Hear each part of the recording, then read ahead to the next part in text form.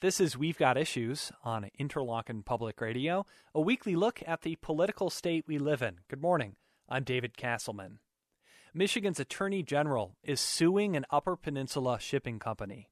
He says they're responsible for a mineral oil leak in the Straits of Mackinac earlier this month. Bill Schuette claims it was one of their ships that damaged a pair of underwater electrical lines. Around 600 gallons of fluid leaked from the lines. Schuette also claims the same ship damaged the controversial Line 5 oil and gas pipeline that's located near the electrical lines. Here to talk about the developments is MLive reporter Mark Tower. Mark, nice to have you on. Thanks for having me, David. What does the Attorney General say happened at the Straits of Mackinac around April 1st? Looking through the lawsuit that was filed, the sequence of events is pretty similar to what we already knew, which is that a vessel who the Attorney General's office claims is owned by Van Enckevort Tug and Barge based in Escanaba, dragged its anchor essentially through the straits, damaging both Line 5 and the power cables owned by American Transmission Company. What does that mean exactly? An anchor drag? Can you explain that? Right, yeah. So, I mean, if you think about an anchor on a ship, you drop it when you want to stop, right? It's your brake.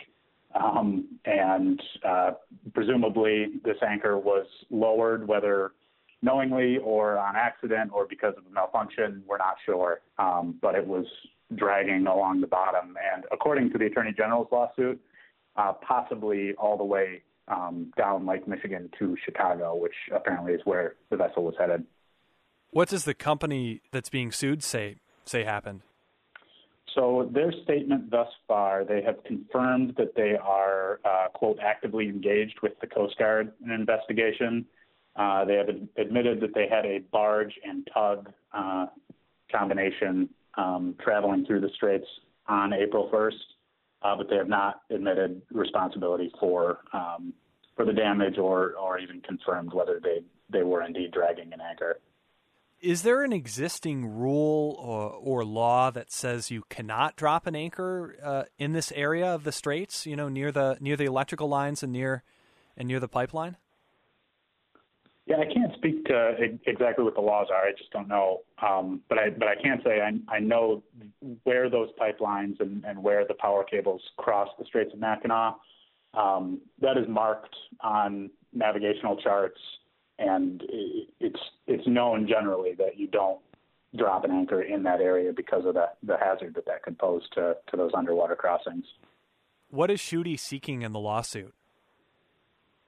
In the Attorney General's press release, he named the civil fine as $25,000 per day of violation. So that's the fine that could be levied if the company is found to be responsible. And then he's also seeking damages for, potential harm to natural resources, as well as attorney fees and court costs. Has the Coast Guard clarified anything about this incident? Yeah, so the Coast Guard has released quite a lot of information. The one thing that they have not said is who or how the damage was done to these cables. So the Attorney General's office has named this company in Escanaba as the responsible party. They've named the tugboat that was pushing the barge, but that has not been confirmed by the Coast Guard. They say that the cause of the incident remains under investigation. What was the reported damage to Line 5, to Enbridge's Line 5? Enbridge initially said they believed that Line 5 was not impacted by whatever had damaged these power cables.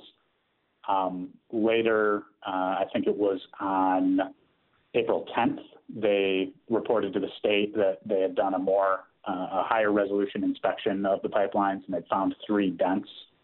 I believe it's 2 dents in one of the twin pipes and one in the other. And since then have been trying to pin down more precisely what that damage looks like. What's going on with the mineral oil leak at this point? Yeah, it's a little unclear.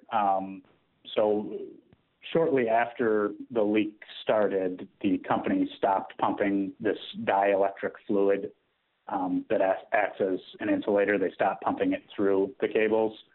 And the thought, I think, is that at that point it stopped leaking, at least at a very quick rate.